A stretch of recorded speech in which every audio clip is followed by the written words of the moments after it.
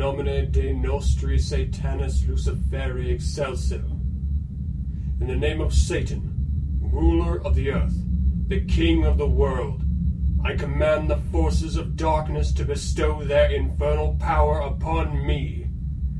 Open wide the gates of hell, and come forth from the abyss to greet me as your brother and friend.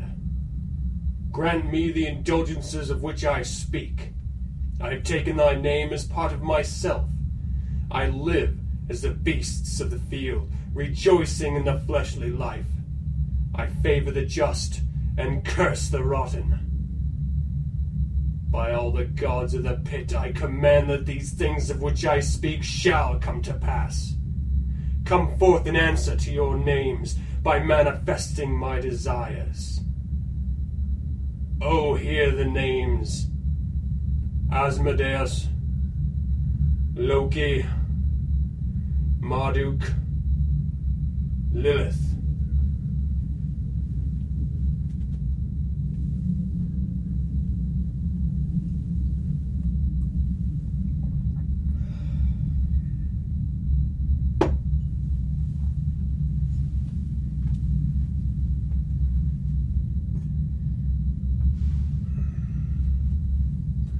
Satan.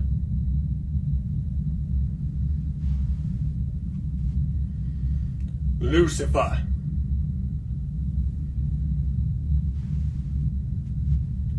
Belial.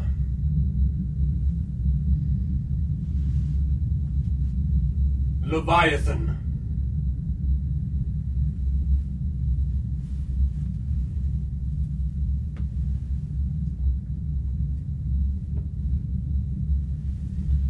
With great pride and honor of all the devils in the pit, I call out to my brothers, circling hell with their great strength, that you may hear.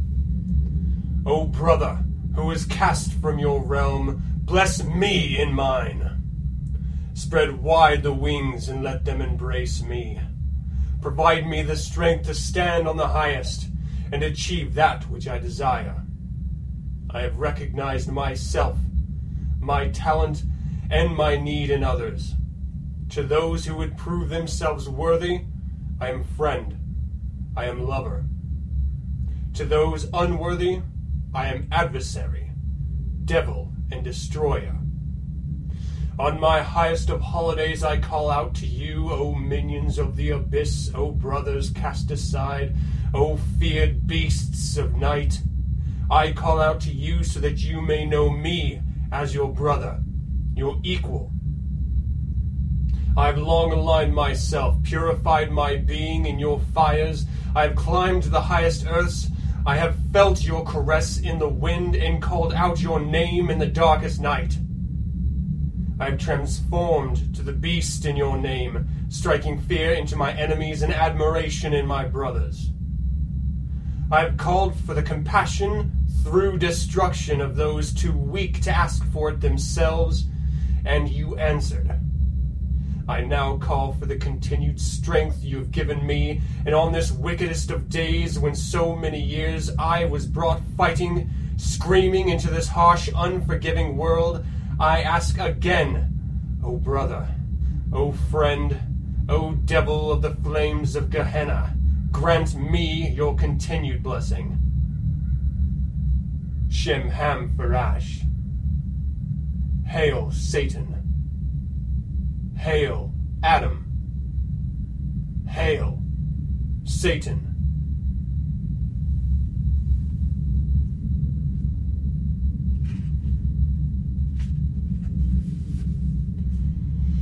Mikama Gohu Piayad Zodia Kom Selahe Azodian Biabe Olone Dohe Norezodakahisa Otahila Gigapahe Vanud El Kahisa Tapuime Komos Pelahe Tolekahe Kuinu Toltoregi Kaisi Ai Kaisaji Emozidien Dasata Boregida Od Tonazudol, ili eol, balzodarehi, od ala, tahilonuos, natebi, daluga voamasareji, elonusu, kape miali, varuesa,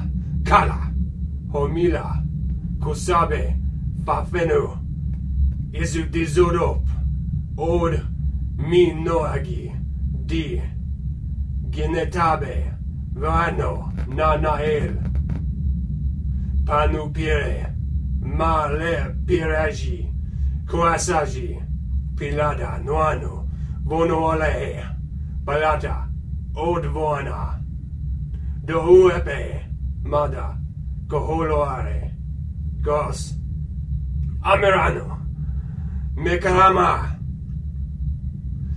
yersuzod, kakakom, odonano, norari, mikalozoda, aemo, kasaramaji, gohi, zolaka, vanigilati, od imaruma, pogu, belape, ananail, uan.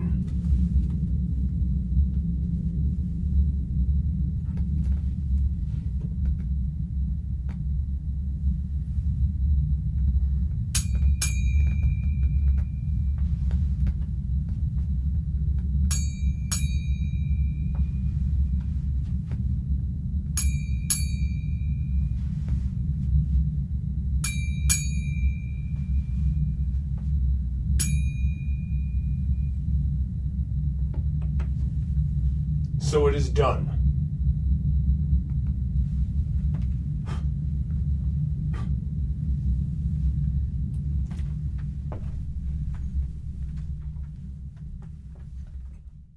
I would like, if I may, to take you on a strange journey.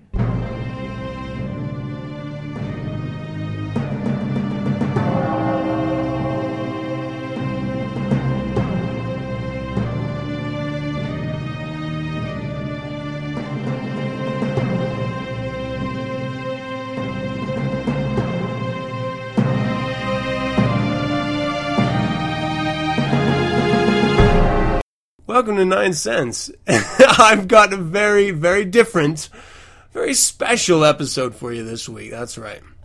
Not only did I start with the invocation that I wrote with great help from the Satanic Bible to celebrate one's birthday, but I've got a guest today, pre-recorded, that I want to introduce. A very special guest, Ari Bach, and his newest product, his Surrealist Tarot deck. Now, I need to tell everyone out there initially, I apologize. And I say this because I've actually had a number of guests lined up at a specific interval. But because this is my holiday celebration episode, because this is my birthday episode, I'm going to be breaking slightly from that. And literally, quite literally, just pushing 1 week forward all of the guests that I've had scheduled. Now, I've already updated the website, 9centspodcast.com, to reflect this. And I hope you are cool with that. Because I wanted to get Ari Bach's Surrealist Tarot on the show for a couple of reasons. Initially, because it's a fantastic tarot deck. Secondarily, I had a really great conversation. And actually, I think maybe the best part of the conversation happened after I stopped the interview. So unfortunately, it's going to be a number of months before anyone hears any part of that, if at all. But what I did record for the interview is quite worthy, and it's quite entertaining, at least I think. Ari Bach is one of those artists who, on the surface, their voice may sound a little bit dry, but there is a richness to the personality, to their sense of humor, that really speaks volumes. So we'll see if you can pick up on that. Little comments that really enrich the interview. And I've actually had a number of guests on the show, and a number coming up. I've got some really, really great guests lined up that are similar to this. And I know I've talked on the show before about being, incredibly lucky, talking to fantastic Satanists and individuals as a whole. And this is just really one more in that long tradition that I'm creating with 9 Cents. It's truly an honor. But like I said at the top here, we have a very special episode today. I'm going to be bringing you, much to my enjoyment, and I hope to yours, though perhaps not, a few more musical numbers, not many. And I'm going to be bringing in the interview, as mentioned, and I'm going to be doing some sort of live riffing on Infernal Informant. Now, I've been drinking since 10 o'clock this morning, since that video that you saw at the top of the show. I did that this morning. And so, I sort of partook at the beginning there at like 10:30 through my chalice Bushmills in Excellent Me. I'm not sponsored by Bushmills, but I should be because I drink enough of their product. If you're a fan of whiskey at all, you should absolutely check out Bushmills. It's so smooth. I don't understand why anyone drinks Jack Daniels. I grew up on Jack, and so it's not like I'm talking shit about them. But if you want a smooth whiskey, it's not American, but it should be. It is so good, and it is so smooth. Bushmills is the way to go. And I have, in my big old fucking plastic cup, some homebrew Pilsner, Bohemian Pilsner, and one of the best Pilsners I've brewed as of yet. I've been enjoying that as well. So, this may be an inebriated, tangent-strewn 9 Cents, but I hope that adds to the enjoyment in the smallest of parts. Okay, so why am I breaking from format? Why am I doing this? Because the 15th, tomorrow, and actually probably the day that most of you are hearing this, not only on Radio Free Satan, but on my RSS feed, because most people don't check out my live show whenever I sporadically record it, and it's probably because I sporadically record it. It's my birthday, so you know what? I am another year older. Not really a deeper in debt at all, but I am another year older.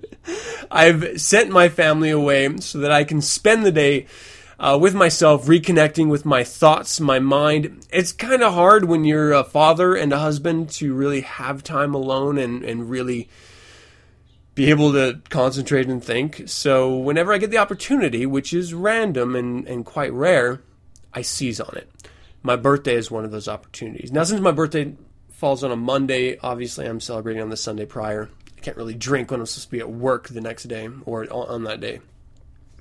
So, it is my birthday. I was born 5/14 in Fort Lewis, Washington, to Kimberly and Tom, my parents. They would later divorce, and my mom would spend many years in some really shitty single-parent slums. Some of my earliest friends were poverty-stricken black boys, and I never have forgotten those moments. And the connection that I shared with my 2 sisters, eating oatmeal for dinner, breakfast, and lunch, because that's all we could fucking afford. Holidays with literally just family, immediate family, my mom and my 2 older sisters. And that's it. And the community in those projects. You know, I don't forget where I come from.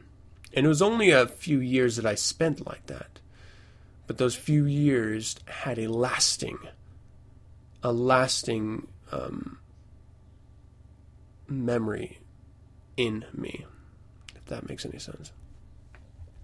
When I was growing up, my mom always used to tell me she was a fan of Elvis Presley, and she always used to tell me that one song in particular of his was particularly, let's say germane to being raised and raising a family and being raised as a poor environment. And that was Elvis Presley's In the Ghetto. So if you will indulge me for a moment. As the snow flies on a cold and gray Chicago morning, another little baby child is born in the ghetto. and his mother cries. 'Cause if there's one thing that she don't need, it's another hungry mouth to feed in the ghetto. People, don't you understand? Child needs a helping hand. He'll grow to be an angry young man someday. Take a look at you and me. Are we too blind to see? Do we simply turn our heads and look the other way? Will the wind turn?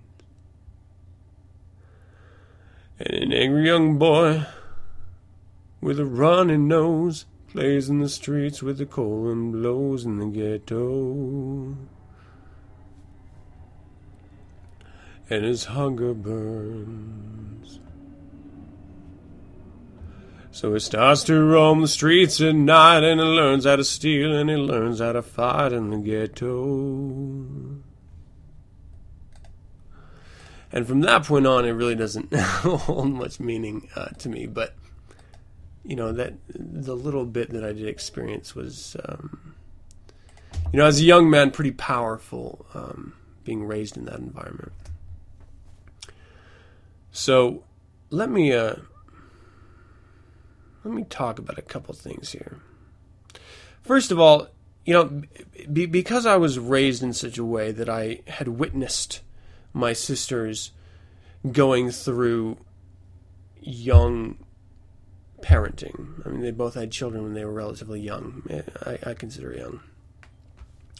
I had waited a number of years before I had children of my own. And after the first one, I had scheduled a vasectomy. And I told my wife that if we were going to have another child, that this is the point where we need to do it before I get fixed, because after that, there's no turning back. Naturally. I mean, you know, operations can be made and all, but I couldn't guarantee it. So, I had made a deal with her that if she goes off of her birth control and I schedule a vasectomy, and we don't have any contraceptives or anything, then whatever happens, happens. And that's pretty much how it went. You know, I had, I'm going through here and, like, closing windows here. I had scheduled an appointment originally. You know, whenever you have a vasectomy, you have to talk to your family physician and get a recommendation for one. And I had this really fantastic Spanish family physician at the time who had recommended me to a doctor who is currently serving time, donating his time over in Iraq. And this was a number of years ago when the Iraq War was in full swing. And I had made an appointment with him after he came back to have him do my vasectomy. A couple reasons, primarily because, one, she really trusted this doctor, and two, if he was willing to devote his time to injured soldiers, then that's the type of doctor that I would want to, you know, really have me in his hands, in the most literal of senses. Long story short, not really going to happen, but we'll pretend like it is. He spent more time over there than my appointment would fall into. So I had to make another appointment, and this time I figured, because I already had the recommendation, I already had the referral, I don't need to necessarily go through my family physician anymore. And so I looked on my own for doctors that have been performing vasectomies for a number of years. My idea going into this was that the older they are, the more experience they have in this field, I can trust them more. What I didn't realize, if I can foreshadow this conversation briefly, was that doctors actually have evolved the practice of the vasectomy, and the procedure has altered since it has originally begun. I didn't know this at the time. Foolishly, and I wholeheartedly admit that this is my fault. So I make an appointment with this doctor who has been doing this for a number of years. I believe around 23 or something. An older gentleman. I won't name any names, but I go to the initial interview, and actually the first time I meet him is the day of the procedure. I go in there. Very cute young nurses take me in the room. I have my family waiting outside in the welcome area so they can drive me home, because I've been told that it's difficult to drive or do anything afterward immediately. And let me start, before I get into details here, by saying that I was told by people who have had vasectomies that this is a simple, regular, safe procedure that lasts 3 days, and then you're back on your feet, and you can even have sex after 3 to 5 days, depending on personal experience. And this is not only by literature from previous vasectomy individuals, but actual people who've gotten it that I've met in real life. So I trust that people are going to fucking tell me the truth, right? I mean, you would imagine.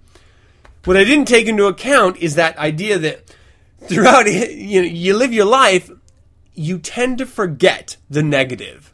And you tend, generally, to focus on the positive. So when you look back at an experience, you don't necessarily remember all of the really horrible details, like the nitty-gritty shit.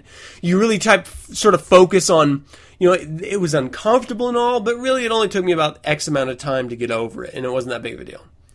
You simplify things as you look back on them. Hindsight my ass. So I go into this gentleman. His nurses are really great. They set me in there. He comes in. He meets me for the first time. This guy's really personal. He gets up in my face. This is the first time I'm meeting this guy. He gets maybe 3 to 4 inches from my nose, and I don't back off because I don't do that with people. If they want to step up on me, I let them step up until something happens. And he says, "Are you scared?" And up until that point, I wasn't. But at that point, when he stepped up to me, and he said that in a calm, cool demeanor, fuck yes, I was fucking scared. I was terrified. Are you kidding me? And I tell him, honestly, now I am. Thanks for saying that all dramatically. Yeah, I'm scared. He says, don't be scared, because if you're scared, I slip. So now I'm absolutely terrified. This is the doctor, the very first time I'm meeting this guy, telling me if I'm scared, he slips. Panic is rushing into my mind. Blood is pumping. Adrenaline is flushing my veins. I sit down on the operating table. He goes over the procedure, really nice. He's nice. He's talking to me about the tattoos that I have on my body, sort of commenting on them. We get talking about service. I told him I was in the Army. He told me his son was in the Air Force. I make a crack about the Air Force, which in retrospect was probably a stupid fucking maneuver. And I think from this point of the story on is because of that snide remark about the Air Force and his son's service. Stupid on me. What can I do? I can't really fix it at this point. So, he lays me down, gets me completely undressed, and he dips this, at the end of these sort of pincher tong things, cotton ball, dips it in iodine. And I had taken great pride in the shaving of my junk. If you've listened to this show before, you know I'm a fan of the manscaping. So I have gone out of my way. I did not want a stranger with a razor down there. So I went out of my way to do that myself. I lovingly, with care, shaving cream and a very brand new sharp razor, cleanly shaved everything. So it was like baby bottom smooth. I mean, this was the greatest shave I've ever had in my entire life on my junk for my vasectomy. I was very proud of it. And so, when I took my pants off, I was actually kind of arching my back, like, oh, look at this, look at this. The light was gleaming off of the freshness of the shave. And bling, bling, bling, bling, bling. And he sort of turned away from the brightness and the awe. And I can't guarantee that this actually occurred, but in my mind, I almost heard angels heralding the unveiling of my junk. Oh.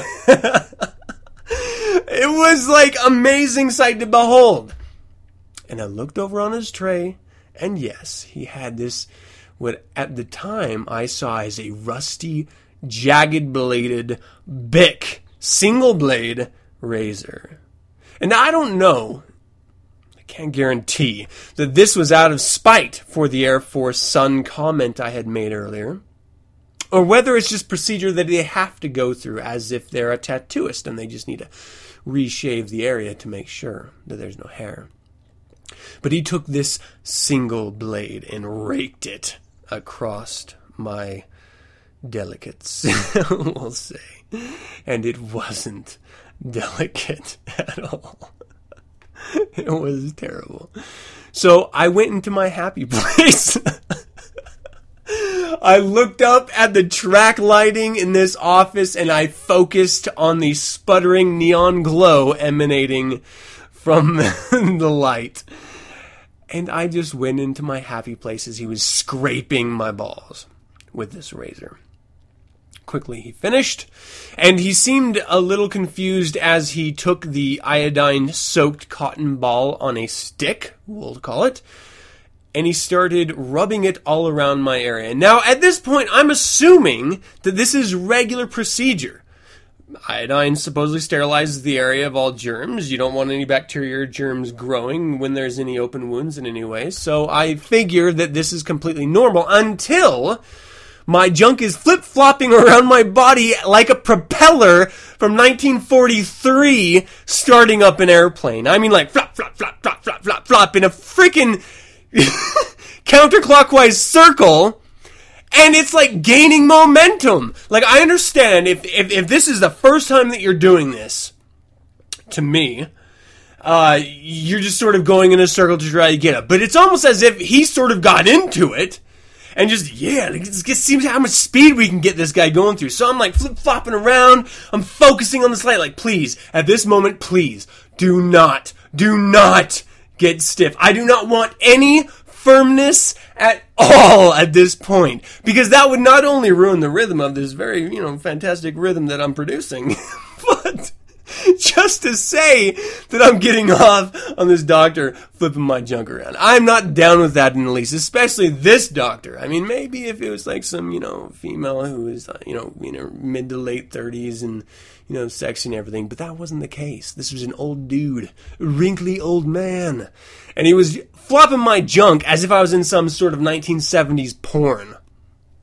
without hair. So I'm focusing all that I'm mustering all the energy. I'm pulling in all of the chaos of the universe to stop me from getting any sort of excitement out of this. And the problem is, I can't help but think that I'm not the only person here. Whenever your junk is being messed with, you sort of lose control. I mean, there's a level where you have control, and there's a level where your junk reacts. And your body is going to react no matter what. I'm proud to say that my body didn't react, and I had maintained everything that I needed to maintain. It was hard. It was not easy. And at the end, I looked like Bozo the Clown down there with all the orange freaking iodine and the freaking, after it even stopped, it flopped a couple more times just because of the freaking natural motion of the thing. So he's looking around, and he looks at the little table that's next to the little operating table with all these little instruments on it. And he looks at me, he's like, I'll be right back. Keep in mind that I am completely naked at this point, laying on an operating table with track lighting, shining light all over my orange junk at this moment. Orange shaved junk, I might add. Really not the good place to be in. He leaves the office. Before he leaves, he lays this paper over my head. Like, my entire shaft is barren. He lays it right over my head, as if it's like, I don't know, like a pasty on a freaking stripper or something. As long as the tip of the breast is covered, then it's okay. As long as the tip of my junk is covered, then it's completely okay. Whatever. So the tip of my junk is covered. He leaves the room. A nurse walks in, and I am barren, like just open. She walks to the other side of the room after I know she spied a glance, giggles. Now, I can't guarantee you what that giggle was about, but I'm pretty sure it was about me and mine.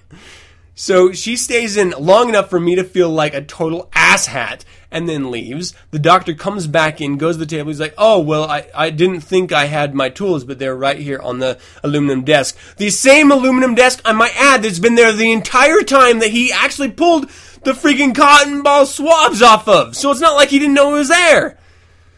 So he pulls out the soldering gun and commences to burn me open. Now, I've been told by people prior and after that this is a normal part of the process. But there's something internal that when you see smoke rising from your sack, all you can think of doing is screaming, oh my God, it's burning! It's just the worst thing in the world, smelling your own burning skin. It's terrible.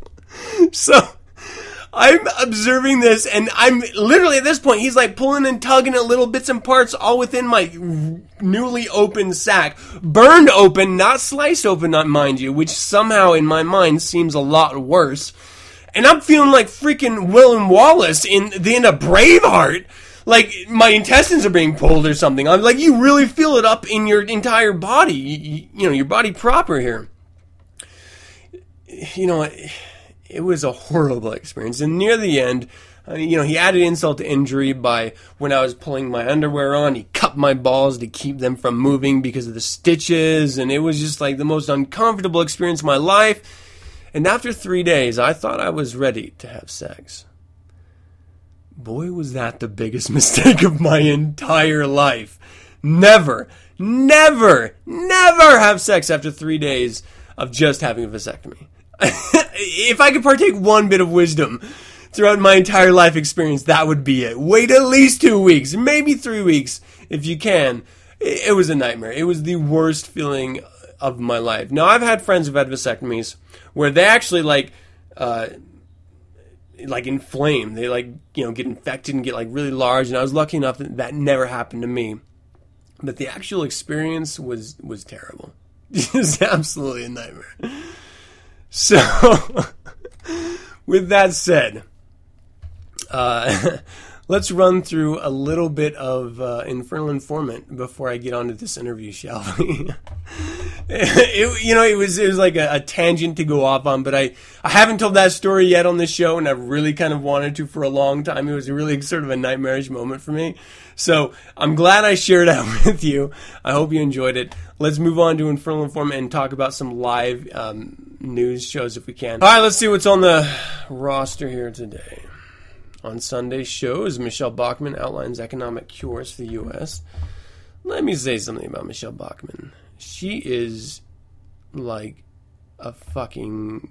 she's as dumb as a bag of hammers. She's just like a retarded Christian mindset brainwashed fool who has nothing to offer except for talking points.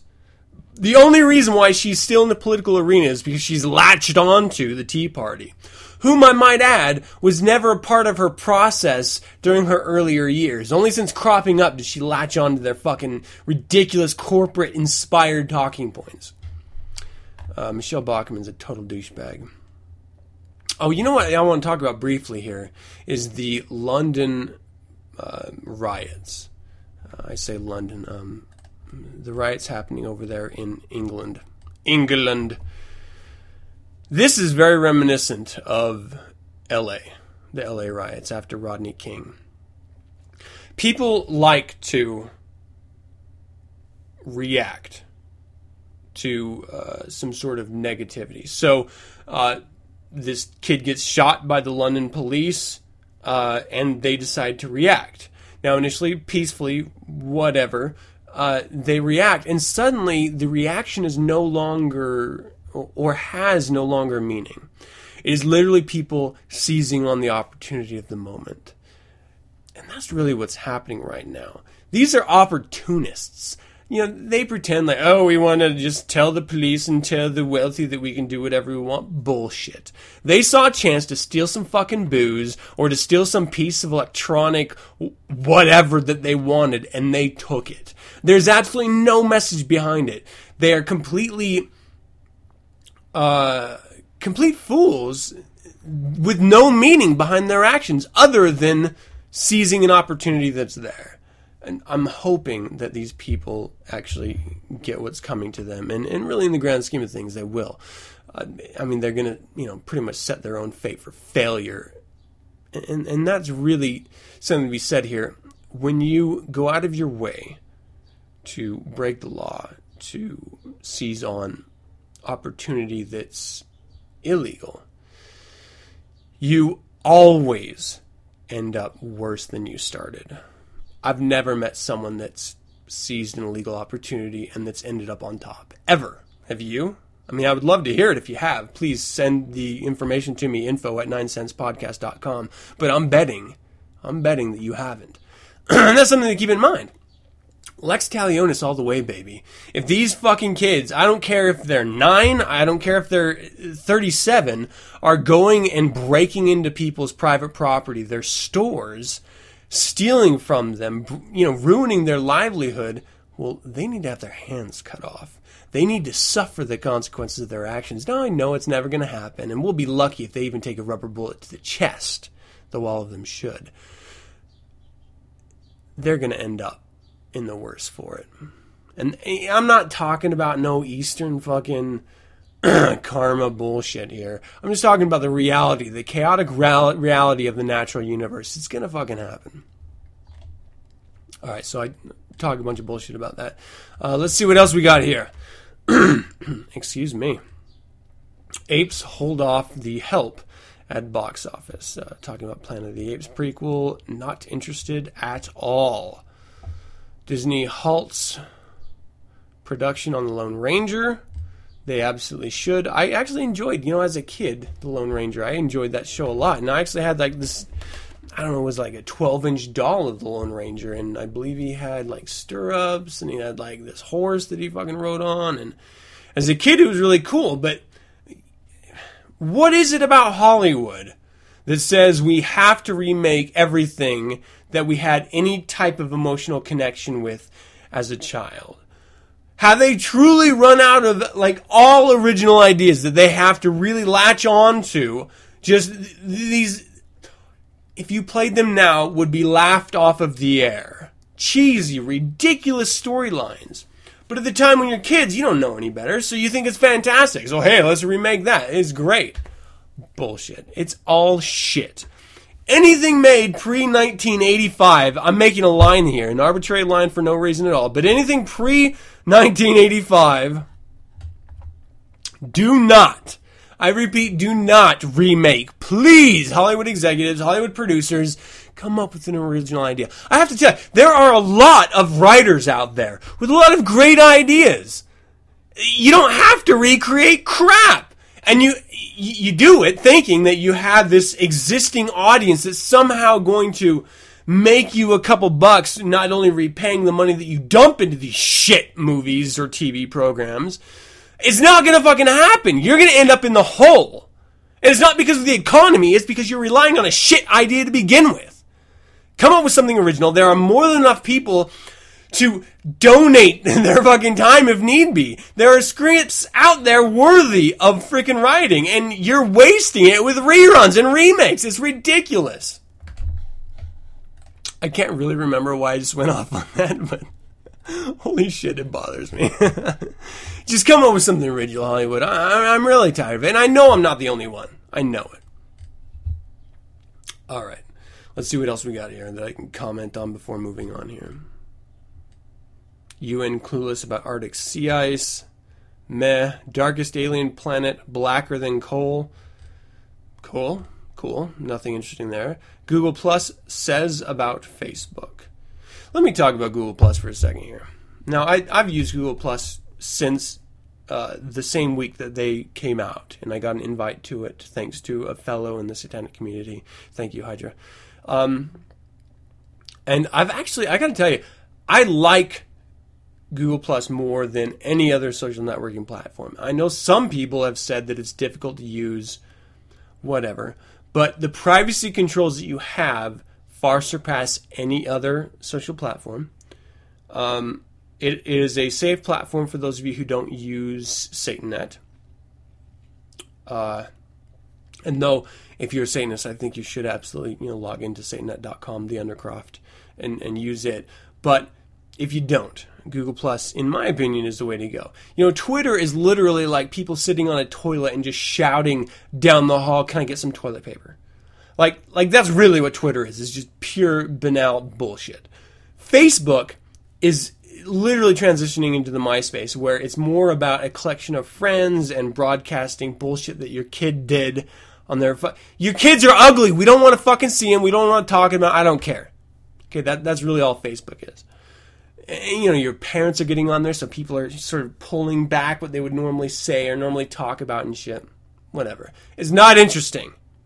So if you don't have Facebook and you don't have Twitter, you certainly don't have MySpace, because that's shit. And if you don't use Satanet for whatever reason, all you're left with is MySpace, and that's it. No one's going to fucking use MySpace nowadays. It's a total fucking waste. Even the investors, the people that bought MySpace, don't want MySpace. They fucking sold it.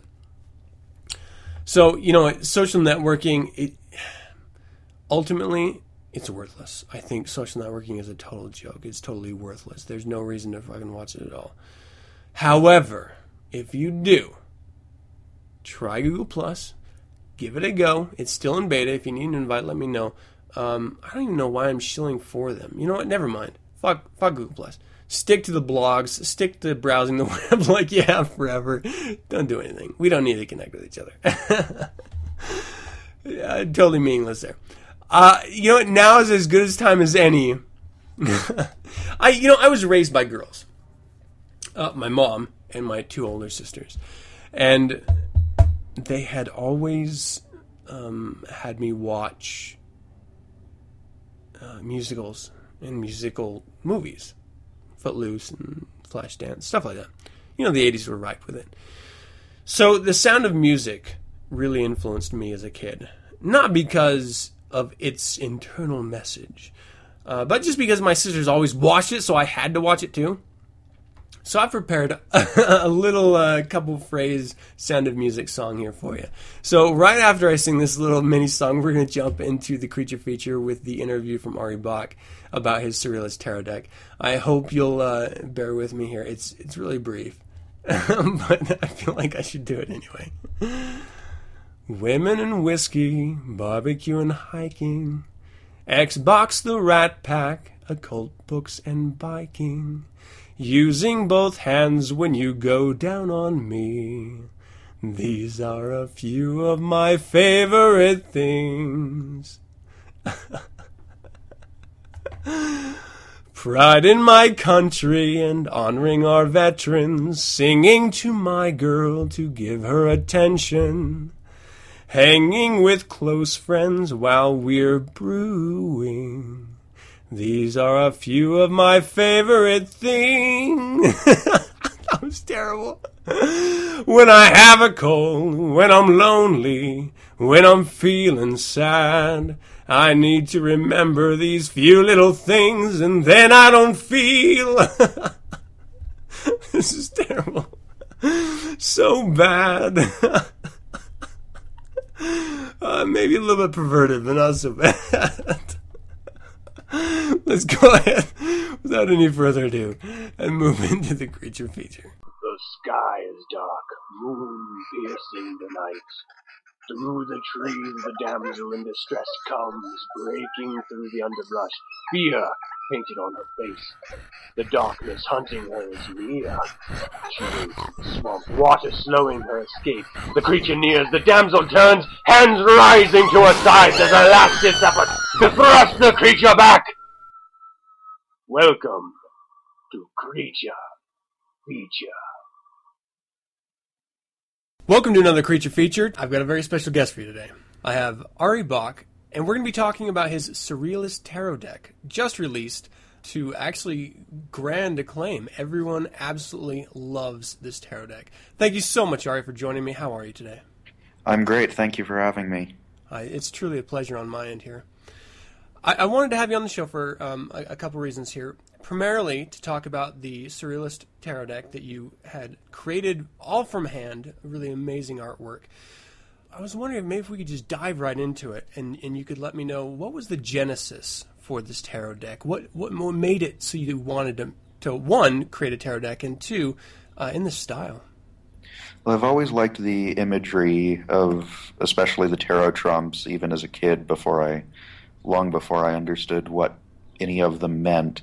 It was just interesting to me that there was always this set of something of a story, at least Crowley called it a story, that always had the same elements but mixed and matched in very different ways in exhaustively different styles. And I had always wanted to do something like that, just as any artist probably would. But then, let's see, there was a movie called Holy Mountain by Alejandro Jodorowsky, in which he talked about the tarot as, boy, I don't even know how to repeat what he said. He used it as a basis for a lot of the story. He did the same thing with his comic book series, the Incal.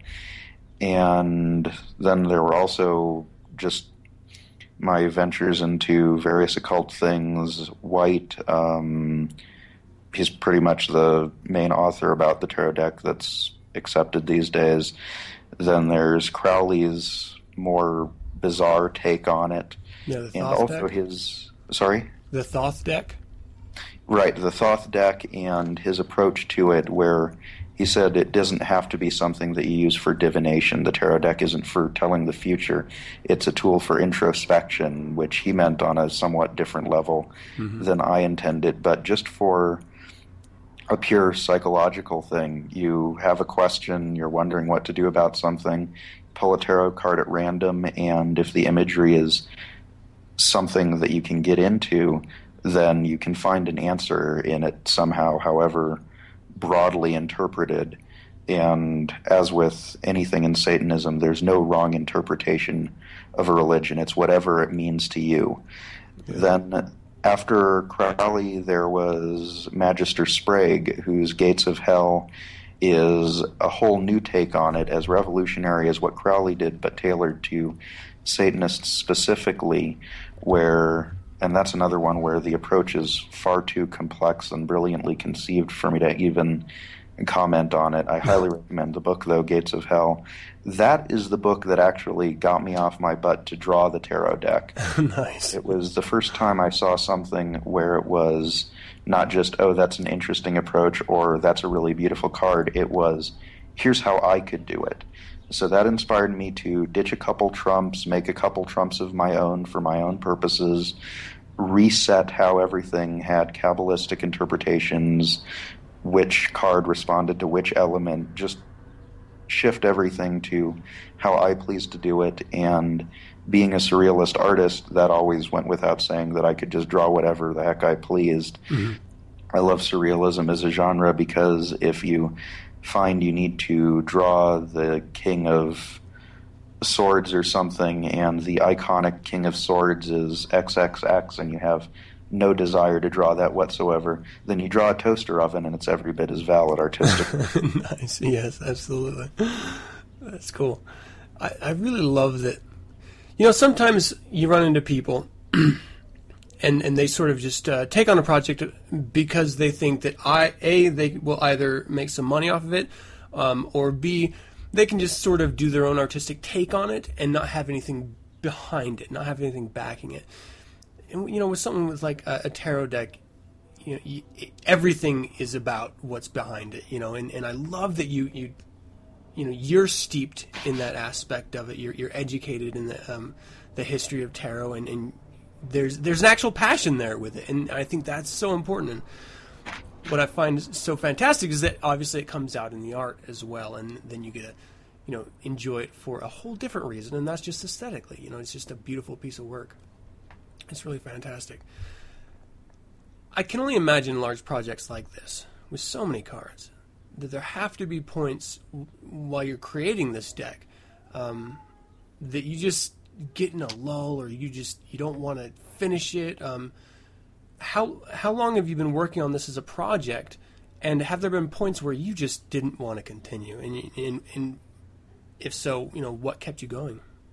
What kept me going is that I had made the probably extremely unwise, artistically speaking, decision to post them one by one on LTTD daily. That's on Letters to the Devil, the message board. Mm-hmm. And what that did is, if I ever did have a lull or a time where I just said, well, okay, I've finished it, I don't have to do that anymore, or I'm just giving up on it, then I would have a post forever shown on LTTD in front of all of Satanists saying, already started a tarot deck and didn't finish it, which is just a massive mark of shame. So to avoid that shame was a huge motivator. But in addition, I didn't find that I really needed it. There were a lot of places I could have stopped. There are the 12 trumps that are core to my own personal deck.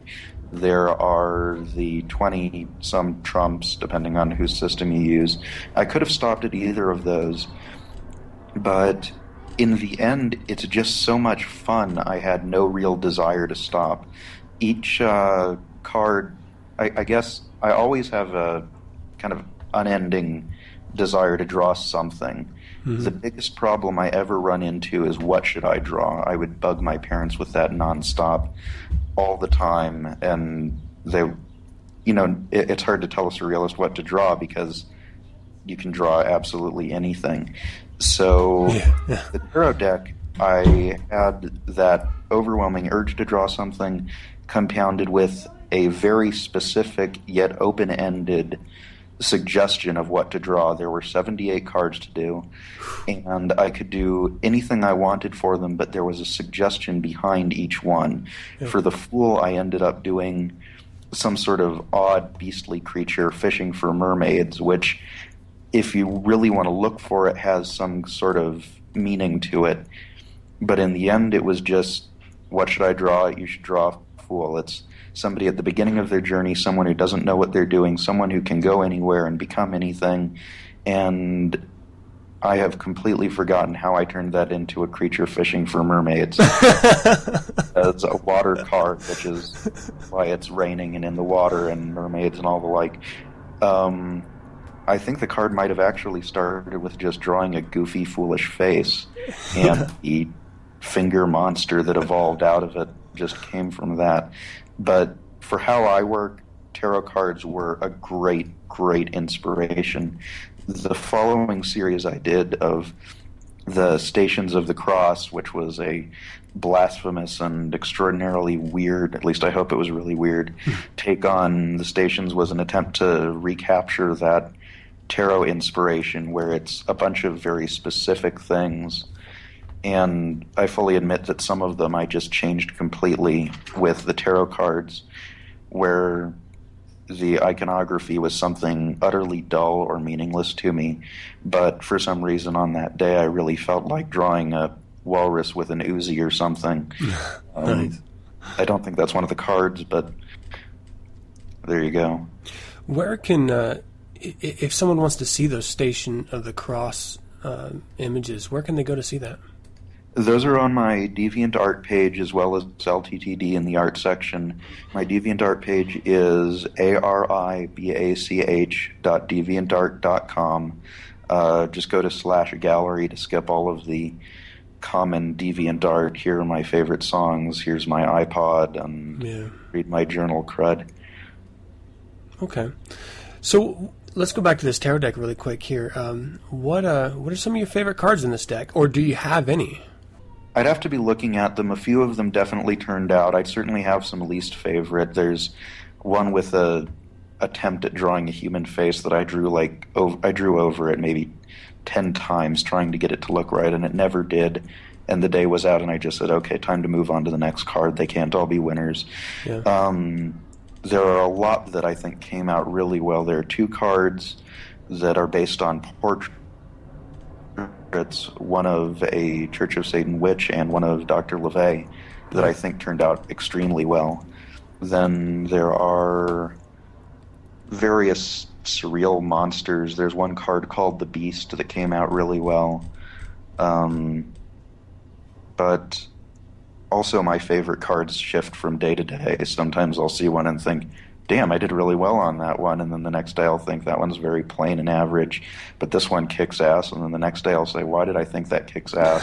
There's nothing in it. It's just a bunch of dots. That's great. I was going to actually ask you this a little bit later here, but so in the process of creating these tarot cards, some of the images that you've chosen to represent the meanings behind the card are much more realistic versus surrealistic images that adorn actually the majority of them. Was there a reason behind that? It relates purely to the content. If the content is a person's face, such as Dr. LeVay, obviously you have to do it realistically. A cartoon one would not fit the deck at all. Whereas one of the cards is actually the bonus level from a Super Mario game. It's the Nine of Pentacles, so that's 9 coins. The Pentacle deck also being coins. So it's a Super Mario Brothers episode. I could draw it. I even considered pixelating it in Photoshop. Oh, wow. But that one could be drawn very cartoony. Some of the cards are also much funnier. The Ace of Wands is a alien creature with a remote control pointing it at the TV. Which, again, it fits what the content is. A wand is a magical object for doing your will. So for most people, the wand they use most is probably their remote control. Absolutely. So I guess also called a wand, but it's an alien with tentacles, and it's kind of a funny card. So that one's very cartoonish. That's great. I actually like the variations. You never really get bored looking at these. There's always something that sort of pulls you in when you're looking at it. I was wondering if I could ask you about a couple of specific cards. There's two that I really am curious about specifically. The Norn. Now, if I could describe this for the listeners here. And you know what? Actually, let me have you describe it because I don't want to do any injustice to it here. Certainly, the Norn depicts a headless, somewhat translucent figure pulling a strand out of the water in front of a cloudy background. The genesis of that comes from the Wheel of Fortune card. I translated the Wheel of Fortune into the Norns, kind of switching mythology there, but they're still the masters of fate, or at least the people who are, there are 3 of them, they're spinning fate. There's only one because I just had 3 devils for the devil card, so I figured I'll switch which one is 3 and which one is 1. Cool. It's I forget if it's air or water, but that's either why it's translucent or why it's in water, respectively. Yeah. I'm afraid I haven't memorized the system behind it exactly. Yeah, that's right. But it's pulling something out of the water, spinning that thread of fate. So equivalent to Wheel of Fortune again, it's whatever is going to happen is what's depicted on the card, though it's spun by something mindless because I'm not into the whole predestination thing, unless you're talking about like at a quantum level. But it was either going to be that or Kyle Reese carving no fate but what we make for ourselves into a table. Nice. I got to tell you, what I really like about this on an artistic level is how you did the translucence, how you created that effect. I like to consider myself an artist of sorts, and I think it's just really nice to look at. It's fun. It's just one of those cards that just stood out immediately as I saw it. Another one I'd like to talk about is this one immediately stood out to me, and I didn't want to talk about it because it seemed obvious to me, but I have so much fun. I don't know. I get a sense of joy out of looking at it here. It's the Slave. I don't know why I love this card so much, but okay. So essentially, it's this mass with these what appear to be gigantic, pre-civilization mother goddess breasts sitting on this. It looks like, it could be like a granite ball being pulled by this tiny, tiny little creature through what seems to be either immensely thick mud or water. And obviously it's the Slave, a.k.a. the chariot in traditional tarot as described on your website here. it's just so much fun to look at. There's like these great little details in not only the gigantic mass that's being pulled, the master, in this, it looks like there could be, I don't know, almost like veins or something, like going through it. What was it like creating this card? And I don't know, did you have fun creating it? What was the environment you were trying to, or the atmosphere you were trying to create with this? I don't know if I was going so much for an atmosphere. It's definitely somewhat comical. It's a big, massive blob, and those are just so much fun to draw and shade in. That one has some pretty meticulous shading on it because it has such big, smooth areas. Sometimes I enjoy drawing extraordinarily well-shaded pictures, and sometimes I like scribbling them in. This one, I was in a more relaxed mood, so I felt like doing it meticulously. There are veins because whenever I want something to be disgusting and morbidly obese, it's going to have Nice. like kind of a Jabba the Hutt texture. Or, but yeah, it's definitely a lot of fun to draw, especially the texture on the sphere that it's rolling on. But as you said, it is the chariot, which has been commandeered by the system I've got behind mine to mean something that is not the master of itself, but at least it's doing something. In the 12 chord cards of my own, the highest of cards is the sorceress, which is a strong-willed master of the universe that makes things as it sees. The weakest is the fool, which is completely lazy, subjective, and aimless. So being a slave, at least you're off your butt, but you're still doing what somebody else wants. So that's a card for everybody who's got a blue-collar job or something. And in this case, it's a small creature tugging a disgusting giant creature, which I think is pretty much how everybody has had a boss like that. Yeah, absolutely. Yeah. And if not a boss in government. Yeah, it can be anything. And, you know, even if we are grand masters of our own fate, we all know, maybe Siddhartha didn't, but we all know what it's like to be a slave to somebody else's will. And so that's a great topic to expand on. Also, the mother goddess look of it, I guess if somebody wanted to, they could interpret that as being a slave to ancient religions, the most ancient religions. Honestly, though, it's mostly because I really enjoy drawing giant boobs, and you'll see them in pretty much, I don't know, like 40% of the cards have some sort of breasted figure. Female figures are just the most fun thing to draw there is. Here, I absolutely agree. And the best to look at, I think. So, did you have a demographic in mind when you were creating this? From a design perspective, I was the only one. I knew that there would be other Satanists out there, especially, who would enjoy it. I knew that some people in various art communities would enjoy it. The concept behind it is 100% for me, though there's kind of a post-concept in there that I wanted to be able to use it by any tarot system, which is why it has 78 cards instead of just the 12 that I need for myself. Mm-hmm. And when I say need, I should stress I'm not actually a humongous tarot nut. It was just something that I thought would be cool more than something I need for any specific magical working. For anybody who can appreciate it, and, well, you said earlier that it's not quite as, it's a more noble pursuit to design something from the inside out than it is to just do it for money or whatever else. I was totally hoping it would get published. I don't know, it's nice to draw all sorts of cool things, but making a living on it is just the best possible place to be. Yeah, and it's also that, that validation element, I think.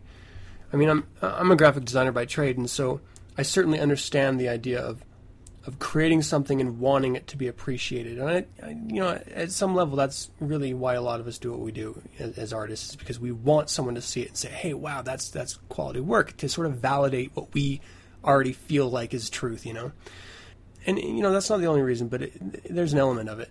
And so that goes hand in hand. If it sells, if you make money off of it, if you're capable of, even in the most minute levels of supporting yourself off of something that you're passionate about and that you put your, a piece of you into, and that's a huge payback in validation and confidence, I think. It's also a matter of safety to some extent. It's my worst nightmare to have all of my artwork wiped off the face of the earth and to nobody ever see it again. Mm-hmm. So a lot of it is I wanted to get it off the internet into a physical form. The drawings themselves are there, but, it's a pain in the butt to make copies and nobody's going to see them anyway.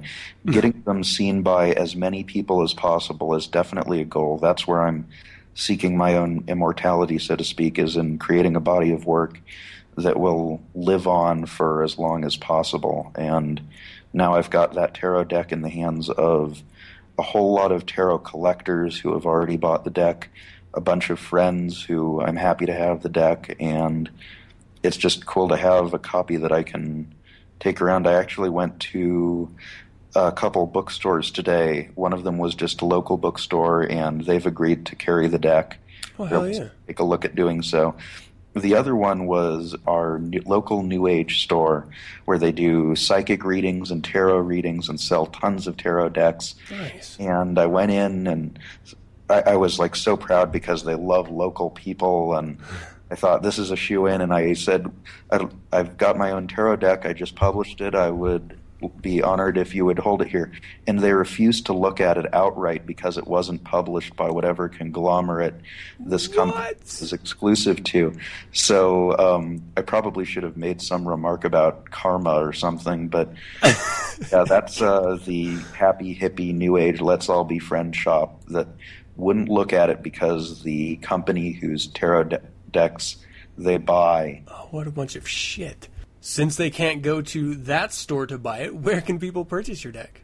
You can buy it from Tarot Smith. You can see the deck in its entirety and even get online readings at surrealist.tarotsmith.com, but just do a Google search for Tarot Smith, and you'll see my deck, the creator, Jeremy Lampkin, who designed a brilliant deck of his own called the Bifrost Tarot. You'll see one by somebody named Ash. The artistic quality is a bit gloomier than mine, but it's it's one of the most compelling decks I've ever seen.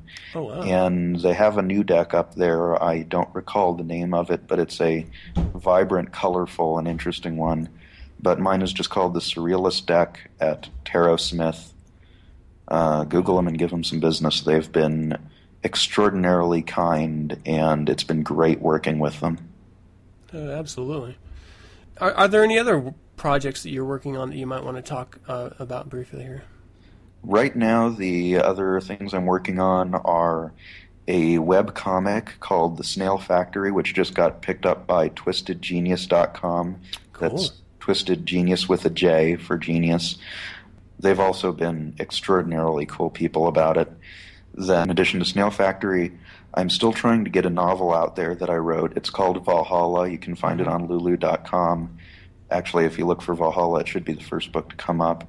That one is a sci-fi action novel of explosions and future guns and all sorts of gratuitous R-rated material. Nice. But mostly it's just a fun future adventure, very loosely based on Norse mythology. That one I'm still trying to find a larger publisher for. I've self-published it at this point and at least gotten it out there, but yeah. It was written with, this is one that was definitely written with money in mind. I designed it, the concept behind it to be, it follows kind of a futuristic spy academy for the first part, and the genesis of that was Harry Potter's setting meets Star Wars's location meets James Bond's suave popularity. So it was really it was just a cold attempt at making money by merging the three most popular money-making franchises. But I've inserted a good deal of my own humor and character and story into there, so I don't think anybody would find it too unoriginal. It might need some sparkling vampires, I think.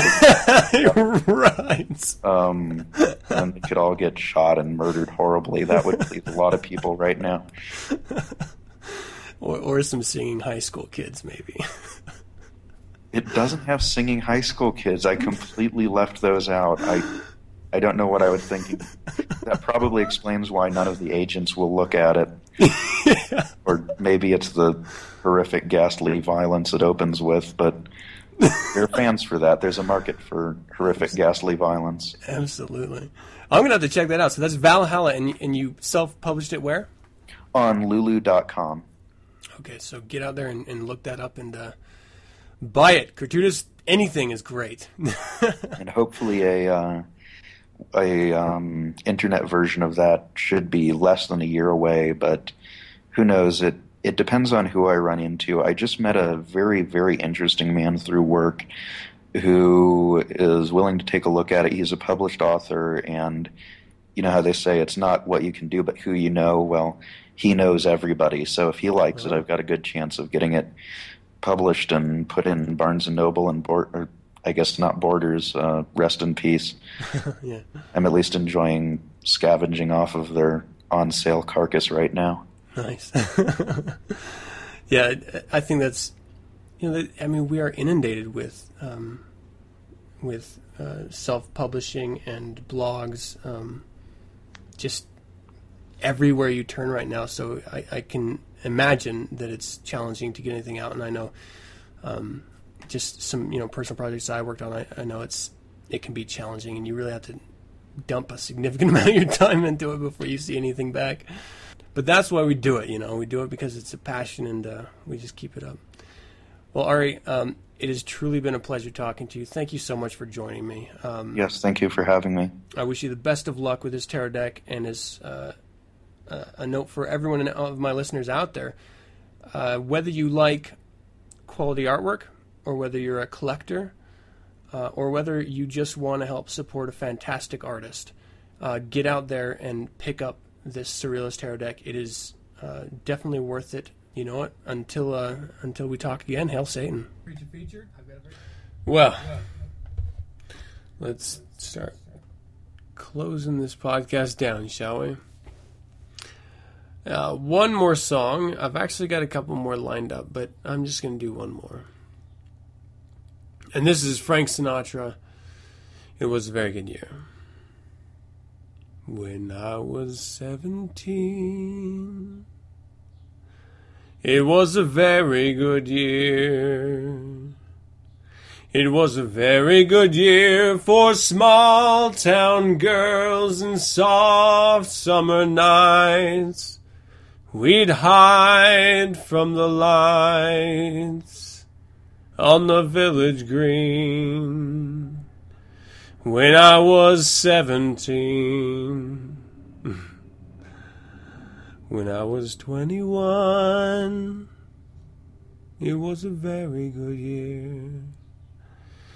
It was a very good year for city girls who lived up the stair with all that perfumed hair, and it came undone when I was 21.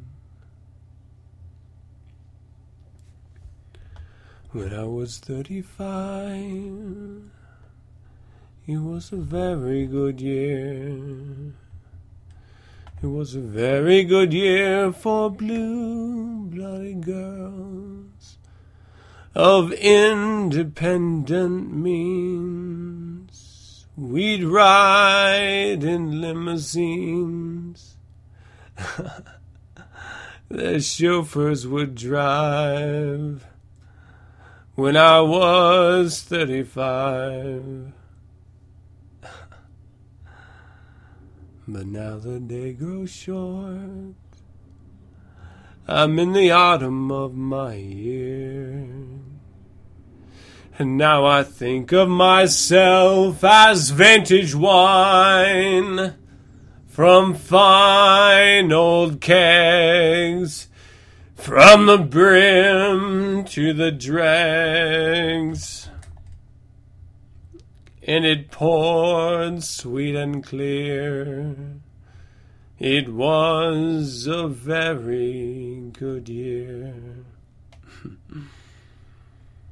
I gotta tell you, thank you for joining me. I know this has been an obscure episode, to say the least. And I've had a number of people come into the live show and exit quickly. And I'm okay with that. I'm okay with that. Let's go ahead and bring this on home. Shall we? It's been a long episode. And that's it for another show. I hope you enjoyed it.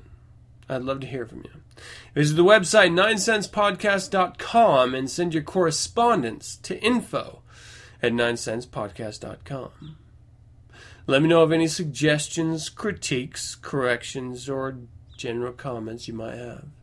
You can visit the Undercroft Facebook, Twitter, or MySpace page for 9 cents and get updated on weekly topics. I'm also now on Google+, so add me to your circle there. You can also listen to the show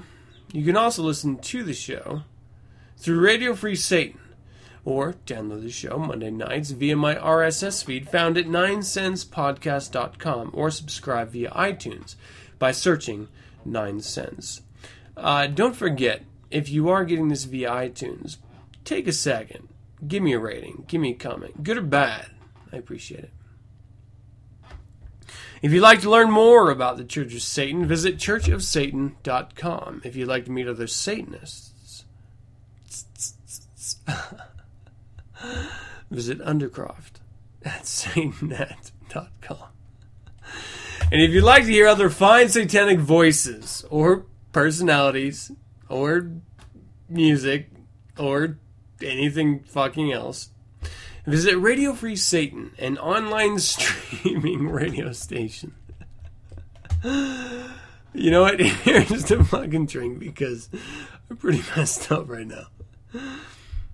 However, before I go, I would once again like to talk briefly about my children's book, How Crow Got His Scare Back. And though in my current state it may not be the most opportune time to mention it, I would like to say that it teaches children to look inside themselves for strength, and look inside themselves to overcome their own individual fears, rather than some invisible man in the sky who always seems to be out of money. It's rarer and rarer nowadays to find a children's book that speaks in a nonpartisan way to the core principles that children experience, we'll say. That was my goal with How Crow Got His Scare Back. I've met a lot of fine individuals through this book, and though many of them have nothing to do with Satanism as a structure, as an organization, as a mindset, it's always a pleasure to interact with individuals that appreciate your work. So let me give a big-hearted thank you to everyone, and I'm not finished providing content, added value to those of you who have purchased the book. There are more wallpapers to be added. There are more follow-up stories and commentaries. So stay in tune for that. And you can find that at AdamPCampbell.com/crow. And once again, thank you for joining me. And as always, I'm your host, Adam Campbell, and until next week, hail Satan.